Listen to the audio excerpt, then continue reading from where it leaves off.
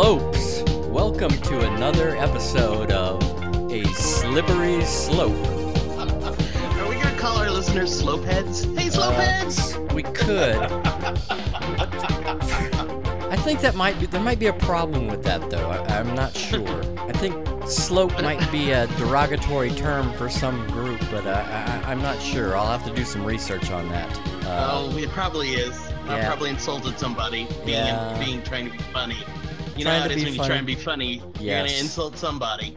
Okay, I hope that's not the case. We'll look into it and get back to you. I meant it in the most, fun way. Like Devo and Mongoloids and slopeheads and slopeheads are like mopeds, but only slopeheads. I don't know. Right. I'll stop now. Well, we could call them slippery bastards, but that might offend some people also, so I'm not sure about that either. Yeah, that just sounds kind of funky. What, slippery bastards? Hey, you slippery bastards, how you doing? Sorry, folks. Sorry. Anyway. We'll apologize ahead of time before we get any bad email. For everything we say on this podcast. Sure. Let's just apologize now. Yes. We'll just have a we'll get those apology. We'll get those out of the way right off the bat and move on with our lives. Well, hey, it's Mark Browner. How are you doing, man? Well, hi. Yes, you got my name right. Of course. I did. You always get my name right. And I've only known you forever. Yeah, that's true. At least for 16 years? Yeah, somewhere around there. Wow. Okay. And you are Lodger. I am. Wow. I'm larger than life. Larger than life? I think I've heard that somewhere before. Probably. Hey, I almost said, hey, it's Loop TV. It's catching. I know. Hey, it's a slippery slope. It is a slippery slope. And we're on it. Oh, yes. I'm yes, sliding. Indeed. And I think you can tell by this introduction why the show is called that. Yes, we've devolved into something quite unexpected. Yeah. What's going to happen on the show tonight, man? We've got a lot of things going on. There's some things we need to talk about. I don't know if we need to, but we want to because they're fun and they're interesting, and I think our audience will enjoy it. If they've listened past episode 2 to episode 3, which is what this episode is right now, episode 3. What do you know about that? It is. I'm Who pretty knew? Excited. Yes, who knew? Who knew that we would make it to 3? Yes. Who would have thunk it? It's amazing. I'm happy, and I'm happy to have you as my co-host again for this wonderful show, as we did back in the days of Lube TV, which, if there are people out there that still don't know what Lube TV is, you can go to our website, ltvpod.com, and watch episode 100, which gives you a good overview of what that show was all about. And That's true. And we, on this show, continuing that philosophy, though not necessarily the same format, obviously. This is audio only. We're not showing videos, but we hope that we can carry that same spirit to you, the listening people out there. That spirit of lubricating the social environment. That's it. Of trying to make things good and fun and have a good time and just everybody getting along and enjoying it. Absolutely. And kind of like an orgy. It is. It's an auditory orgy. It's an auditory orgy. Wow, that should be on a t-shirt right there. Right. What's that dripping out of your ear canal? Never mind.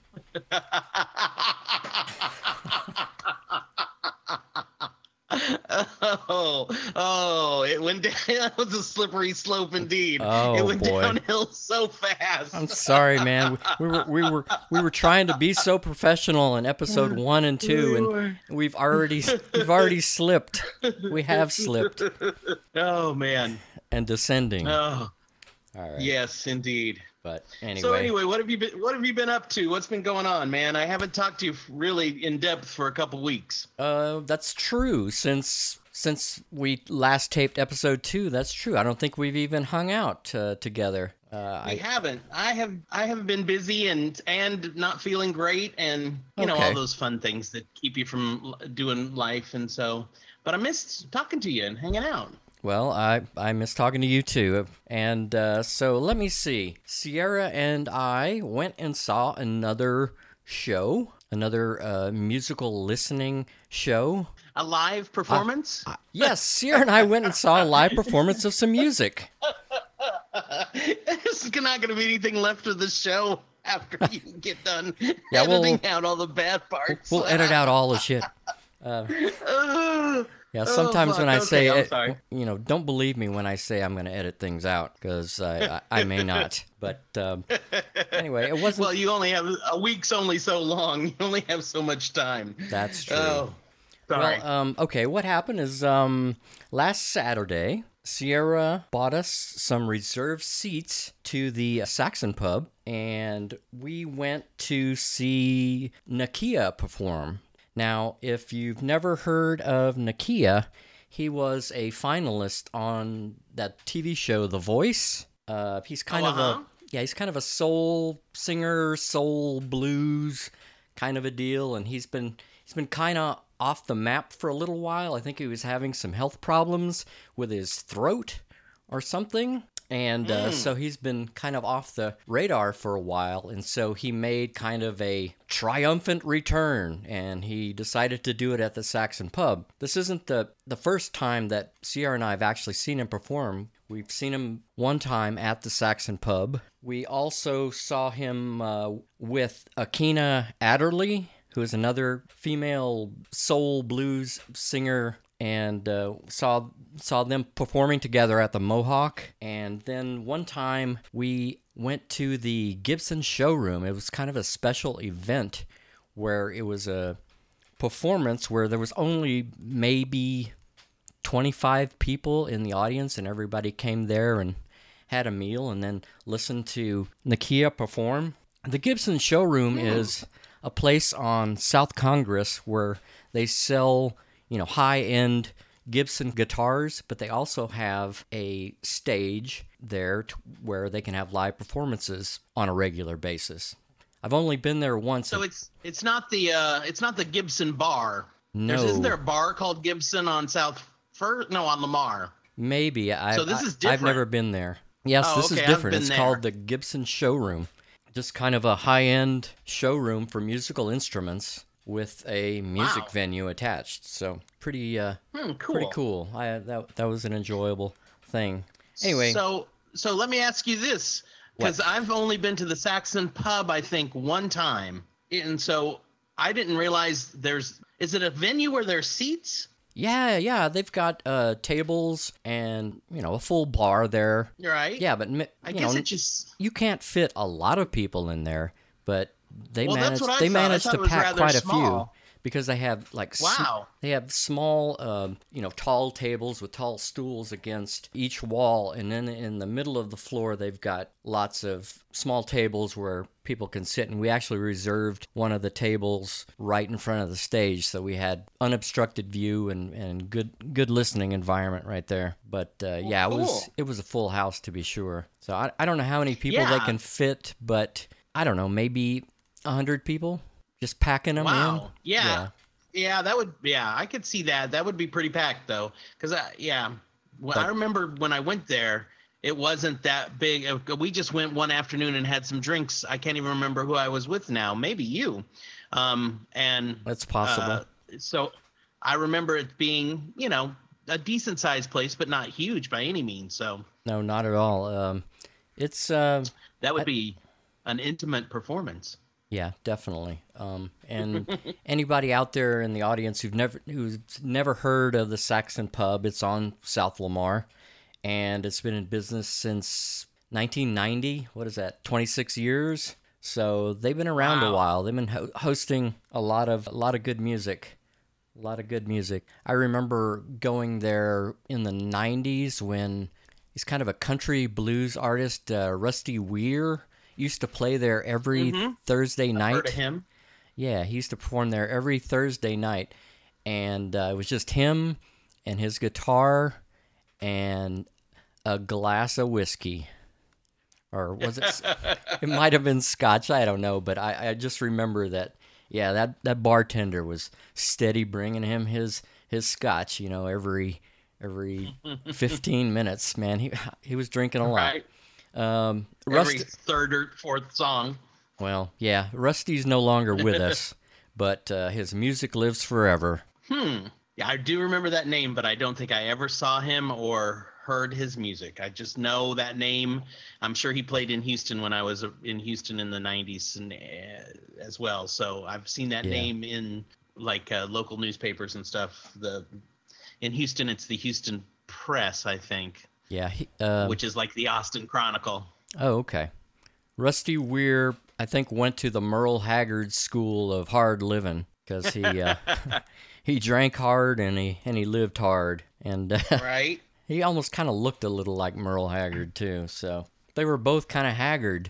Yeah, that name kind of fit Merle, I think, Yeah. It's a chicken. Hey, that made me... It was a chicken and egg thing. It was like, which came first? Yeah, the name or the man. Yeah. Right. Hey, so that made me think of something. Is that your full story, or was there more to that? I think I pretty much shot my wad there. Okay. Well, when you mentioned that Saxon Pub slippery slopes. Yeah, it is indeed. Let me ejaculate something here. When you mentioned slippery Saxon Pub had been around for 26 years, it just made me think of all the places here in Austin that have been around for a long time. And of course, when you hear some place has been here 26 years in Austin lately, your first thought is, gee, I wonder how much longer before they sell that property and build condos there and Saxon Pub is no more. Yes. Because that is happening to End of an Ear, one of the best record stores here in Austin. Oh, you're kidding. They're sold. You know where End of the Ear is? It's on South First. It's in a little complex where there's a couple other retro stores, and of course, End of an Ear is vinyl and CDs and turntables. And so do they also sell like VHS? They do, VHS and DVDs, and just a lot of cool stuff there. It's a really cool place. Right. So they've sold that property and they're going to build storage units there, which is just makes you want to hurt yourself. It's so disgusting. That is a tragic story. Storage units for all the fuckers that are in the high-rise apartments, right? And the condos right next door or whatever. Right, yeah, the condos that are eating up other music venues and things like that. Right. The good news is they've found another location. They're going to move into a location somewhere in South Austin, and they haven't said yet at the time we're taping this. They haven't said yet exactly where it's going to be, but they're going to stay around, and they're going to have a better location. And I don't know if they're buying their own building or leasing it, but they seem to be excited about the new location. So that's exciting that they're still going to be here. But it's one of the frustrating things about living in Austin. Is sometimes those really cool little interesting unique places get swallowed up by urban progress, for lack of a better term. Well, with the constant influx of people moving in, I mean, they all have to live somewhere, and so that's where these high rises are coming in, and right, condos, etc. But I know there are some people who have owned land here or properties here. Whoever owns the property where End of an Ear was probably sold it for a great price. They probably did really well in that transaction. I'm sure they did, and I'm sure their property taxes are going to be a lot lower in the new location anyway. So probably, that's true too. I'm sure it's getting difficult to make a profit when your property taxes go up and up and up every year. Right. So, right. So it's so good for End of an Ear that they're going to continue, just going to be in a different location. Yeah, I'm excited to see what happens, where they go, where their new place is and what it's like, because where they had kind of expanded it over the last few year or so. They've kind of expanded it, and I actually haven't been in there for about 6 months. I need to go again because I can't. They're closing very soon. It's within the next couple weeks, I think. Okay. Doesn't Matt Lockemet work there? As far as I know, he's still there. Okay. I'm pretty sure he is. Yeah. I see him So. post something about that every now and again. So. Yep. Yeah. Yeah. And End of Veneer, you can, of course, they're on Instagram and Facebook and also Twitter, I think, too. And it's kind of cool because sometimes they will post, like on Instagram or Facebook, they'll post videos of they buy records, of course, to resell, and they'll post videos of this new stock that's come in. Oh, really? And it's really cool. It's just, yeah. Just see to all give, kinds of interesting records. to give you a glimpse of what you could potentially purchase. Right. What's available. What just came in. Sounds good.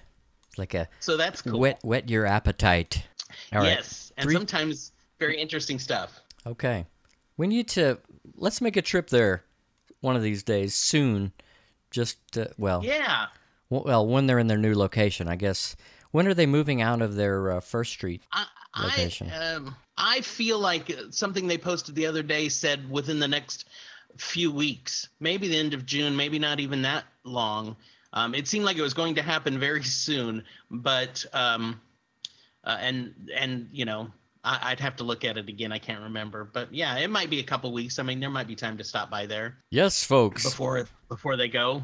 End of Veneer, where you can get your vintage music purchases. It's an end of an era at End of Veneer. Wow, I like it. I mean, it almost sounds like we were doing a commercial for them, so why not? Hey, we like to see places like that stay here. Absolutely. That's a place that I love, and I love going, and that's another one of those places that, although there are similar stores in other places, it's a really unique store and pretty much unlike any other place I've ever been in any record store. I know there are others like it, but it's more than just like a used record store. There's a lot more to it. They just have a lot of cool stuff there and a very cool vibe there too. Okay, well, I'm sold. Let's go.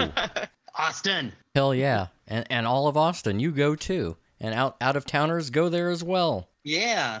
It's definitely a cool place to go when you come in town for a music event or something, and you're kind of looking for something to do one afternoon. Well, usually during music events, they'll have bands play there.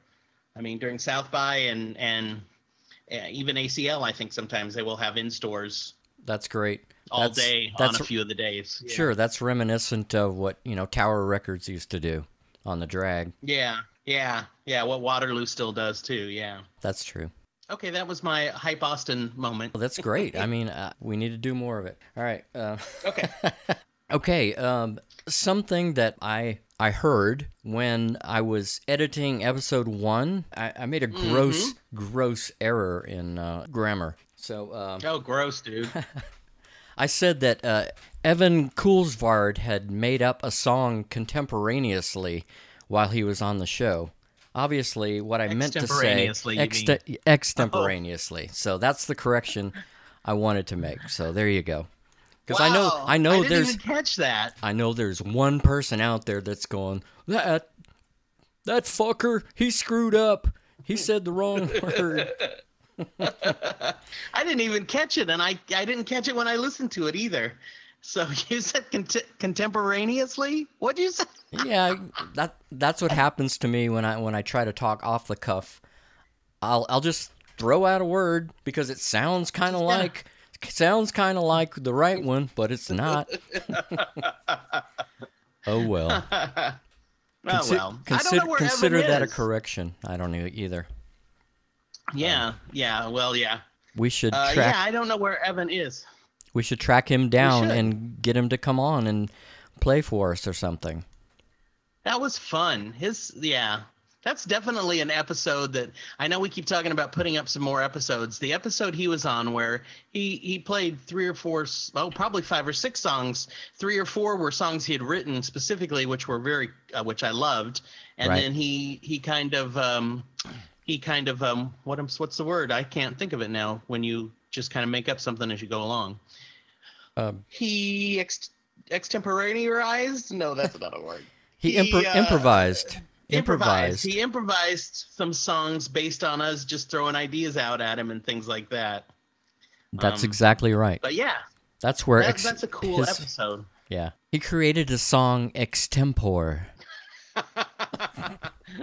I was I don't waiting think for the that's a laugh. real. It is. I don't think that's a It real is. term. Is it? It's an archaic. Oh. It's an archaic use, but it's Oh. real, man. It's real. You'd have to go back to like Catherine the Great to really hear someone say that or something. Probably. And by the way, not to get off on a slippery slope tangent, but Well, was Catherine really that great? I don't think she was really that great. She was kind of Catherine the meh. But that's just my opinion. Yes, it is your opinion, but it might be correct. There are going to be lots of mistakes on this show, Mark. You know that, right? This is gonna be a hard. It's gonna be a hard edit, man. It's gonna be a hard edit. It is. It is. I just meant in general. There's going to be a lot of mistakes on this show as time goes on. Yeah, I don't know if you really need to apologize for all of them that we make, because that could be. No, I know. The first 15 minutes of every show will be the apologies and mistake fixing from the show before. Yeah, we could be starting a terrible precedent where all of a sudden people are emailing us reams of corrections that we need to make. Don't want that. It was like don't that when I had. Yeah, we don't need that.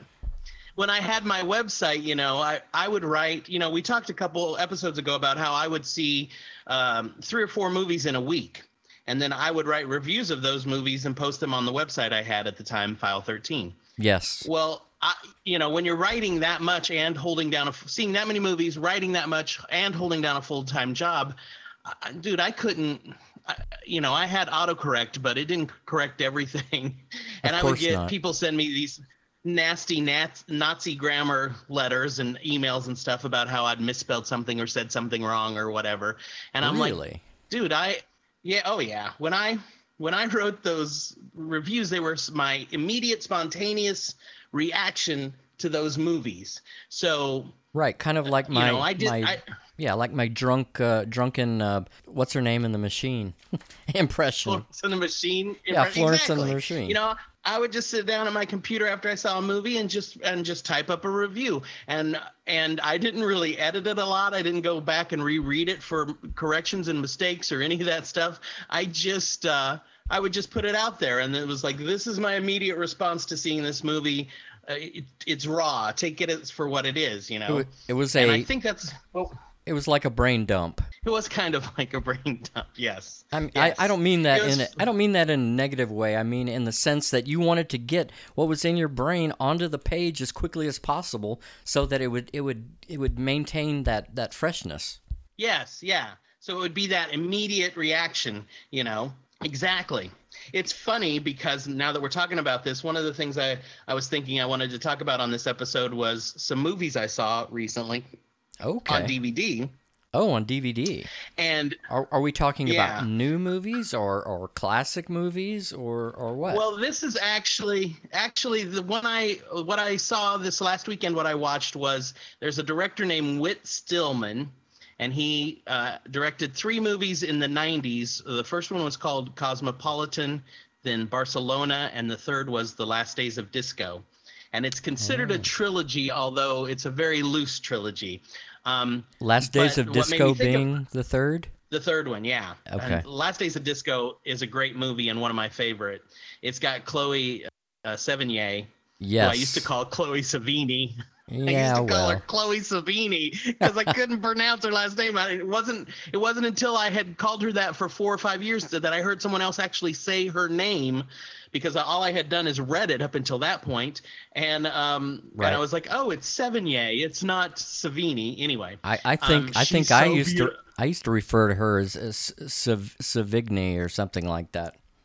Right? Yeah. She's so beautiful. Oh my God, in this movie, she's so gorgeous. I just was like, oh. Anyway, and me doing that. So, she was in several seasons of American Horror Story, wasn't she? Also, is she? I don't know. I don't watch that show. Oh, okay, whatever. She's been in a lot of stuff. She's been, she's in the movie Kids. She was on. She did a couple episodes of Louis C.K.'s show on FX. She's one of those actresses that people either know her or they don't, but Right. I just think she's a fantastic actress. And in Last Days of Disco, she's a fantastic actress, and she just looks stunning. I mean, she just looks perfect in every frame. Wow. Anyway, one of the people who's in the movie also is he's an actor with 3 names, and he was on House. He played House's best friend, and it's like his name is Sean Patrick. What is his name? Now I'm gonna have to Google it. Anyway, Sean Patrick Leonard. I can't remember. Anyway, whoever he is, in the review I wrote, I totally called him by another actor's name, whoever the actor that was in Powder is, which I think is Robert Sean Leonard, and he's some. And I was like, oh my God, I didn't even know I was saying the wrong actors in this movie until I read the review of it, 20 years later. Oh, really? You mean it went uncorrected that long? It did. Yeah, it's still on the Wayback Machine file 13. Okay. It's still the wrong actor's name. What did you call him? Robert Louis Stevenson? Something. Yes. C. Thomas Howell. Ah, yes. No, I know the guy you're talking about. But have his real name? No, C. Thomas Howell's another guy. Have you ever said C. Thomas Howell's name out loud? Oh my God, I don't think I've ever said it out loud before. Hey, you haven't? What happens when you fuck Thomas in the ass? You see Thomas Howell.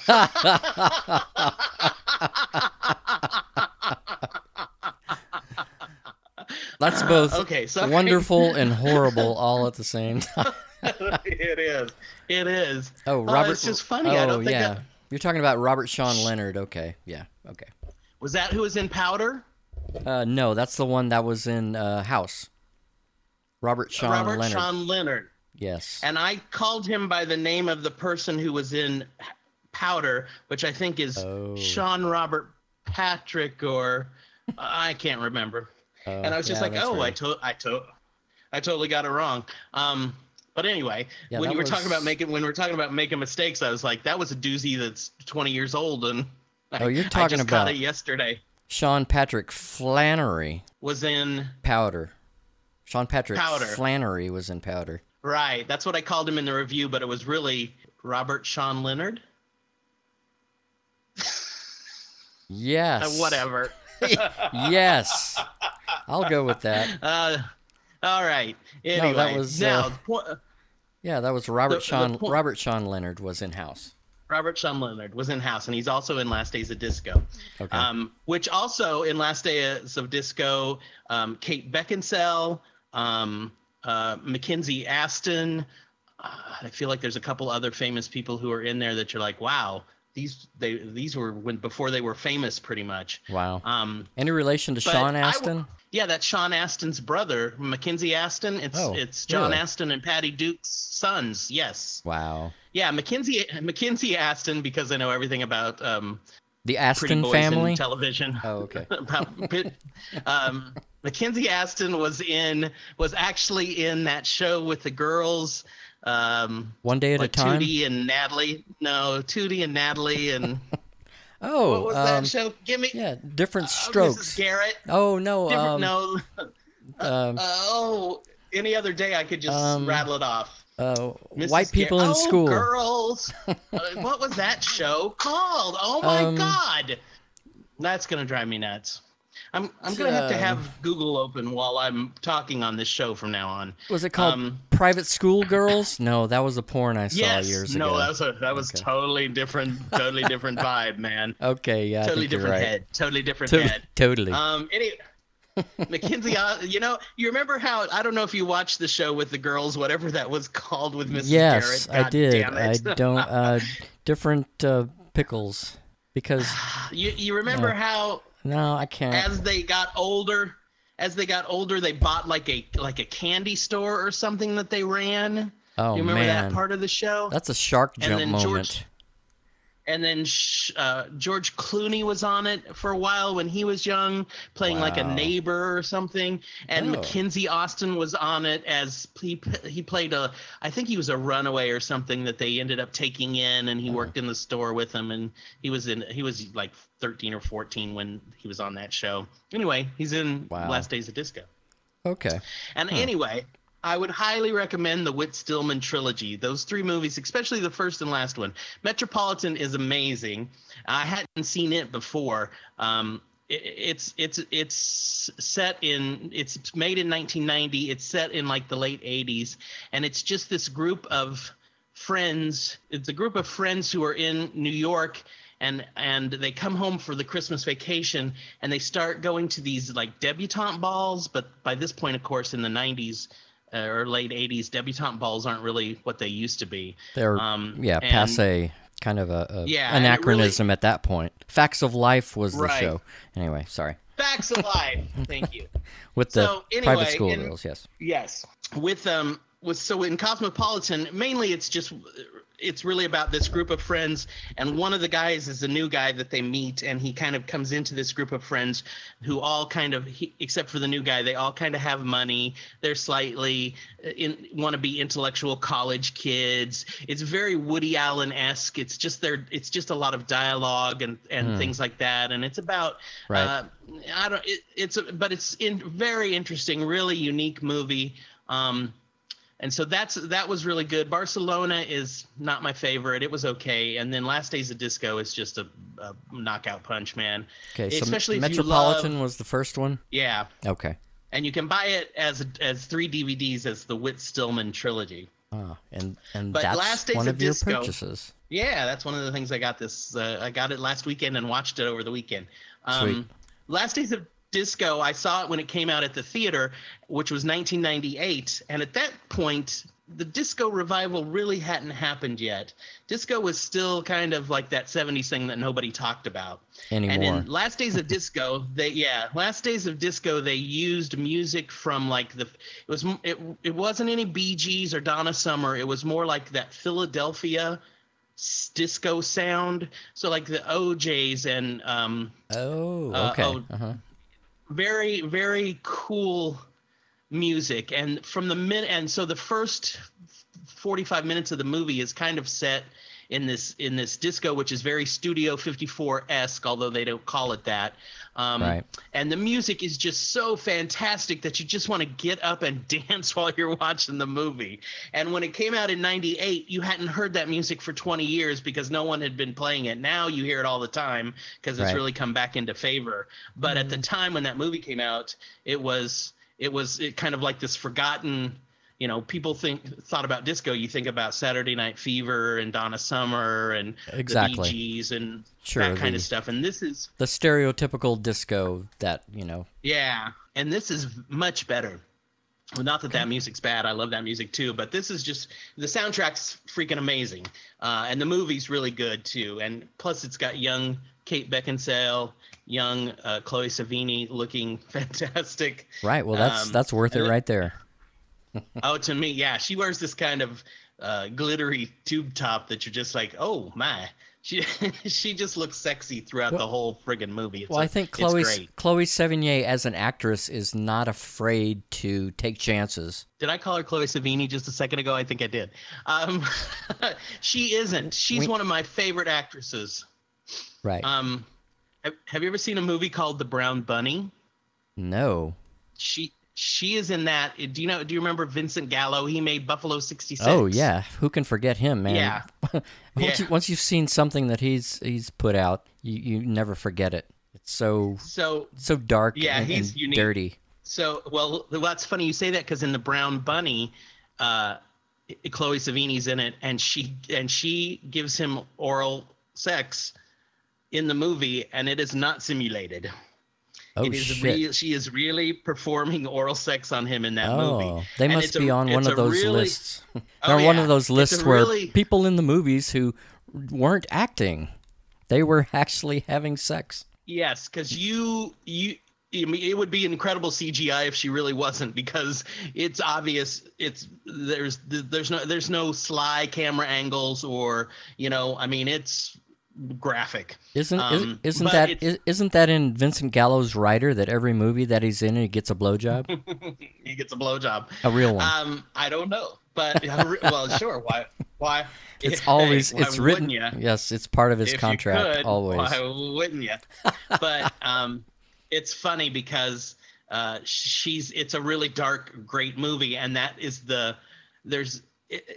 actually it's really, I don't want to say it's integral, but I mean it just adds to that movie, the whole psyche of it. It's a really odd, interesting movie, and that part of it is just the icing on the cake or whatever. I don't know what I'm trying to say, but it's like the movie's fantastic anyway. That scene is an intense and kind of dark scene, and it puts the capper on that movie. It's an amazing movie, which I really love. Okay. No spoilers then. It was funny because what's interesting is once I saw Last Day of Disco, anytime I see a movie like that, I usually look it up on Wikipedia and read some stuff about it. And I happened to think about the Brown Bunny, so I looked at that at Wikipedia, and then I was like, has Vincent Gallo made a movie since then? Because Brown Bunny was probably 2004, 2003. Yeah. And I looked on Wikipedia. He made a movie called, I think it's called It's Written with Water, or It's Written on Water, or something like that, and it showed at a couple film festivals and got horrible reviews, and he pulled it and has never shown it again. Oh, really? Huh. And has only made short films since then. Interesting. So, yeah. That's a movie. That's a movie. So now, of course, I want to see it. It's like once you can't see a movie, that really makes me want to see it. That movie and The Day the Clown Died by or Jerry The Day Lewis. the Clown Cried, whichever it is, by Jerry Lewis. Not died. Oh, yeah, man. It's Cried, yeah. That wouldn't that be a treat to see that movie? Yeah, it certainly won't be seen in until Jerry Lewis dies, or was it supposed to be so many years after he dies it possibly could be seen? He gave all of his movies or whatever, to some college or something like that, some depository, and one of the conditions was that movie wouldn't be seen for 10 years, or maybe all of his movies, I don't know. But so there's this idea that it might be shown and I think he just did that this year. So there's this idea that it might be shown in 2025 or 2026, but there's no real indication that would really happen, because even though he gave his copy to this college or university or whoever it was, they don't really have the rights to it. They just own a physical copy of it, supposedly. Oh, okay. So he obviously wants it to be kept for posterity. He just doesn't necessarily want anybody to see it. Right? It's when I hear something like that where it could be shown in 2026 that I suddenly get the will to live. That is just one of those things that's like, man, I think I can make it another 10 years. Hey, man. I think I can. Whatever it takes. Right? Yeah. Wow. Trippy, man. Anyway, I slippery sloped all the way down to Jerry Lewis's The Day the Clown Cried. Hey. So that's what we want. We want like a free-flowing conversation that can go wherever it may. Yeah. And it's only taken 3 episodes for us to get to this point.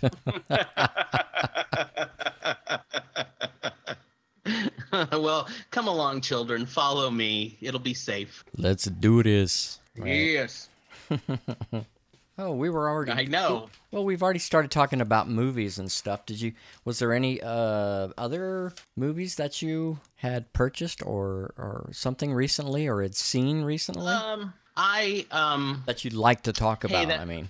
I would like to ask you about this. I was thinking about this. You and I saw the new Linklater film, Everybody Wants Some. I guess it's been about 2 months ago that we saw that, probably. Right. Maybe 6 weeks. I got the empty beer can to prove it. Me too. And we saw that with Sierra and another friend of ours, Trish the Dish, who used to be on Lube TV. Yes, she did. So yeah. And so, what did you think about? things like this didn't really hit me until Trisha said something about it. Okay. There's a kind of it's got a very predominantly male attitude about it. I mean, it is a movie like Dazed and Confused about a group of guys in college or high school, right, who are stoners and athletes in this particular case. And, I guess Trisha felt that, and I shouldn't speak for her, but the female characters in Linklater's movies are kind of viewed by the male characters in his movies as sexual objects. I think that's true early on in Everybody Wants Some, but toward the middle and the end, that there's a little more female empowerment and strong female characters, particularly the girl who's acting or pretending to be a dominatrix. Right. There's that girl, and then there's just the girl who's the actress who the main character kind of falls in love with, or at least likes. Right, and has deep conversations with. But I guess. Right, and I guess we should have said spoiler alerts coming, but. Well, that's not that big of a spoiler. Not big ones, yeah, but no. yeah, but.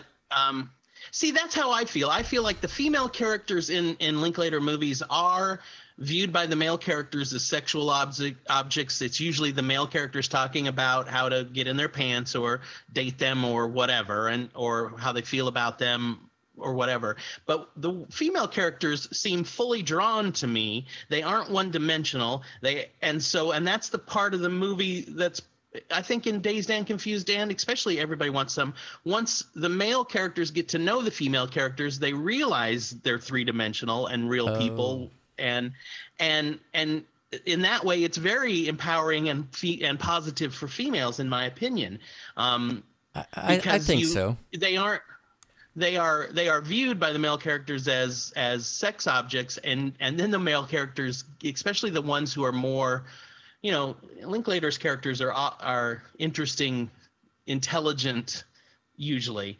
And I think it's cool that we get to see, although we see the females through their eyes in a certain way, the male characters come to feel like the female characters are three-dimensional and have depth and are interesting and fully developed people and characters. I'd agree with that, and I think that you see an evolution, and I guess you touched upon it. There is an evolution of the male characters being, and still probably being, in a sort of high school mindset, and they slowly evolve over this, period of time right before their college classes start, where they do come to that conclusion that, yeah, women are their equals, if not betters in some cases. Right, exactly. Yes. And so it's always interesting to me when someone, if you look at it on a real surface level, I think someone could make a case for the fact that maybe it's misogynistic, maybe it's a real frat boy mentality, etc. In Linklater's movies. It's definitely a male point of view, but I think that's just on the surface. When you really think about the female characters in his movies, and even Dazed and Confused, where they're kind of high school girls and they are just hanging out with the guys. They're interesting female characters. Sure, like at the Moon Tower scene. Yeah, exactly. Yeah. So I don't think of Linklater as being misogynistic at all, but I guess I could see where someone might feel that way, but I don't. Right.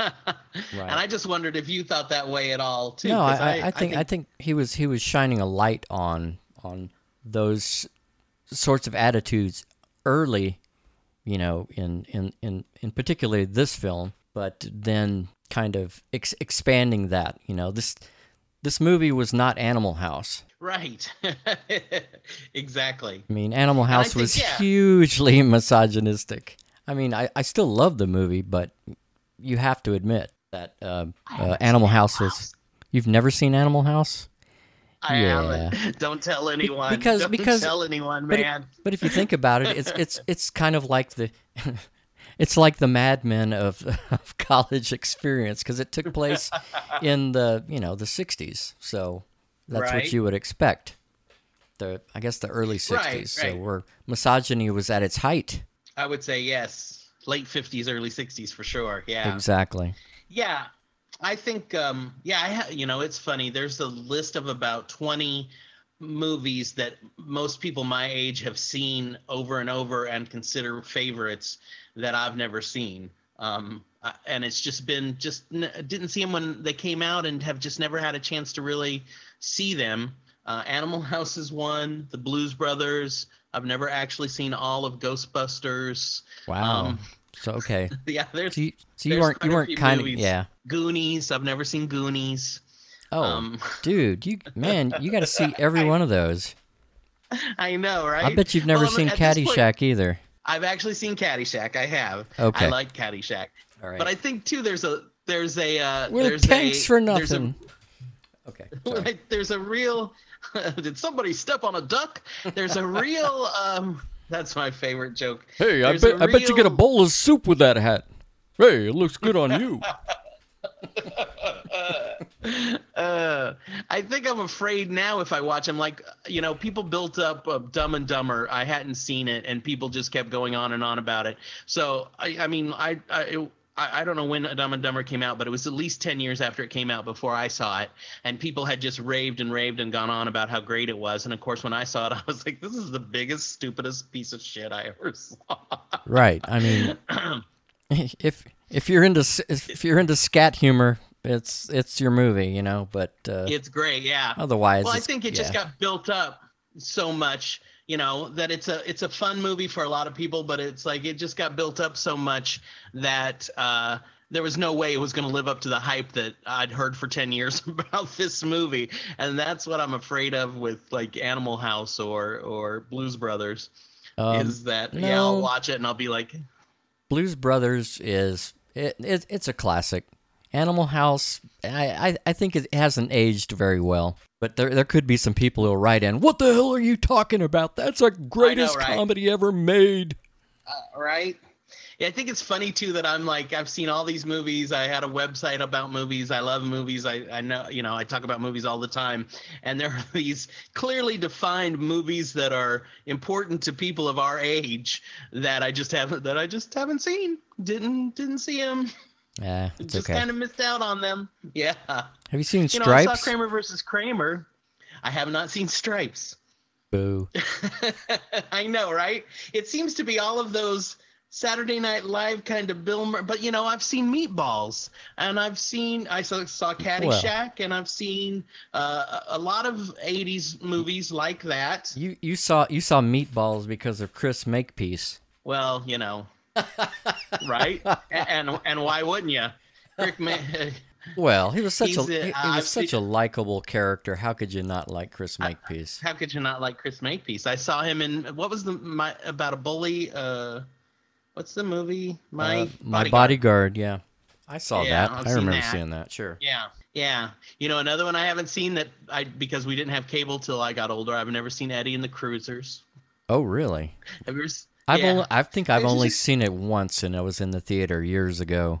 Really? That's one of those. Remember that movie? Actually, it came out when HBO and Showtime and those movie channels really started being a big deal, and people would have them all early over the 80s?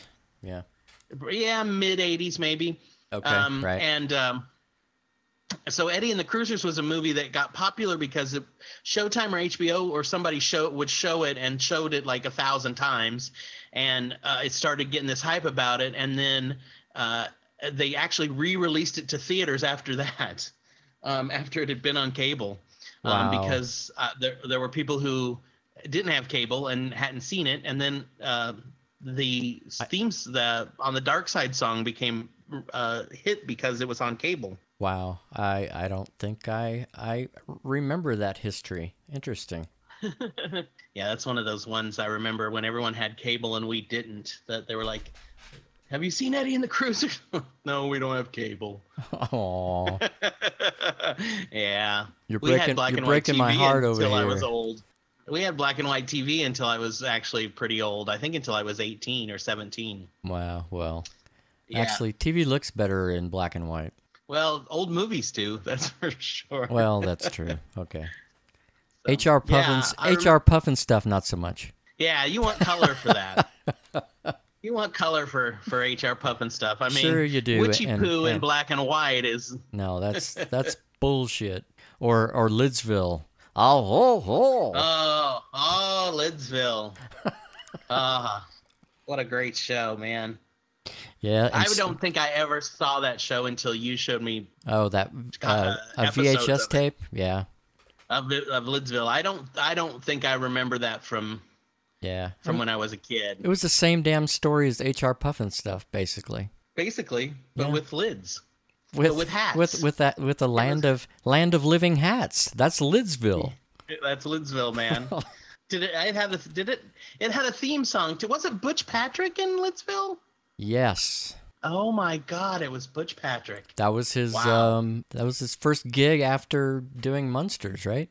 I think so, yeah. Yep, he didn't have a widow's peak. He had kind of a mop top. If memory serves. I do believe you're right. We all had mop tops in the 70s, though. Sure. All as young boys. I had a whisk broom. Did you? I don't even know what that means. I don't know what that means at all. No. I just thought it sounded funny. Yeah. Sigmund the Sea Monster. All those. With Johnny Whitaker. Croft. Right. Yes. Wow. All those Sid and Marty Krofft shows. Damn, we went off on a tangent just talking about black and white TV. we went from Chloe Savini giving head to Vince Gallo all the way down to Sigmund the Sea Monster. Right. That's that is a slippery slope. It's a slippery slope right there. Hell yeah. I think so too. All that damn seaweed. I think so too. You got it. all that algae. I'm telling you. So, hey, did you have an oblique strategy for this week? Oh, that's right. I almost forgot. For this episode? Yes. It's time for Oblique Strategies of the Week. Dun, dun, dun. Did you hear an echo? Oh, yes. Yeah, no. What? Didn't hear an echo? Why, were you talking into a mug or something? No, I adjusted one of the features on my voice meter here. I must not hear that. I must not hear that on my end. Okay, well, we'll see if it made out on the on the recording later. Okay. Or if you have to add it later. So, do you want to hear our oblique strategy of the week? Yes. And I've got them right here. They're in my hot hands. Oh. And if they weren't in my hand, would I be able to do this? No, I wouldn't. So there you go. Well, okay. Did you hear that? Oh. Excuse me. Sorry, I had too many beans. No, that was me shuffling the cards. Okay, I'm going to pick one out at random here. So everybody, if you're having a creative dilemma right now and are trying to get out of it, we're going to give you this card and see if it maybe gets your mind thinking in a different way. So here's the oblique strategy of the week. Here it is, man. Abandon normal instructions. There it is. Abandon normal instructions. Yep. So by extrapolation, we can get adopt abnormal instructions. Yes. Huh. Is that one of the original oblique strategies from the 70s? Or whenever those came out? No, this is the fourth, again, revised and more universal edition. Because really, abandon normal instructions, doesn't that just mean think outside the box? I'm afraid so. Yeah. That's kind of a... But I don't know. I like that better than saying think outside the box. I like abandon normal instructions. But I mean, yeah, I guess it could be interpreted as that. I don't know that seems, but okay. You they dropped can't out all for be a winners, folks.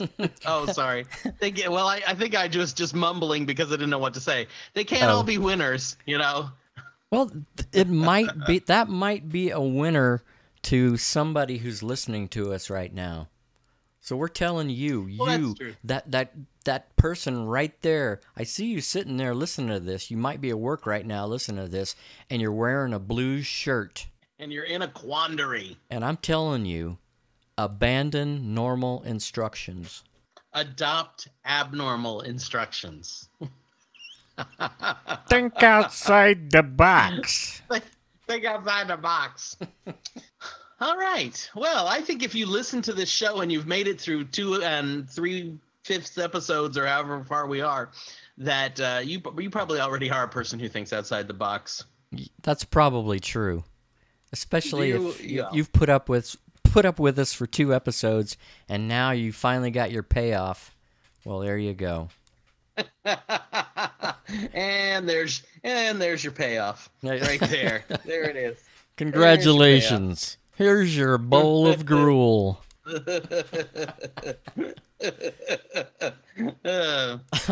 don't know what that means. Well, I don't either. I think we've got into a rhythm. We've had some fun today. Yeah, it's been a fun show. Yeah. Hey, you know how we were talking about I mentioned to you the theme music that we have for the show. Yes. And we talked about playing that theme music on the first episode. I haven't heard the second one, but must be the same. On the first and second episode, you play the song and then we start talking, right? Well, that's true. Yeah. So we're going to try maybe on some future episodes or maybe even this episode to have the theme music come in and then kind of fade a little bit, and we're going to have some talking over it until it ends. Yeah, right. Our voice will be overlapping, or the music will be underlapping what's going on. It's a minor tweak. It's just something. And I think it'll sound interesting. Yeah. It kind of leads you into the show, you know. And Absolutely. then I think too at the end, can't you kind of start it towards the end of the show and then fade it up, and then it'll end the show. Yes, we can do that. Kind of a ramp in and a ramp out. Right. So now, since you mentioned that, I think we need to give a shout out to the band, and I'll let you clue the listeners into who that band is and what the name of the song is.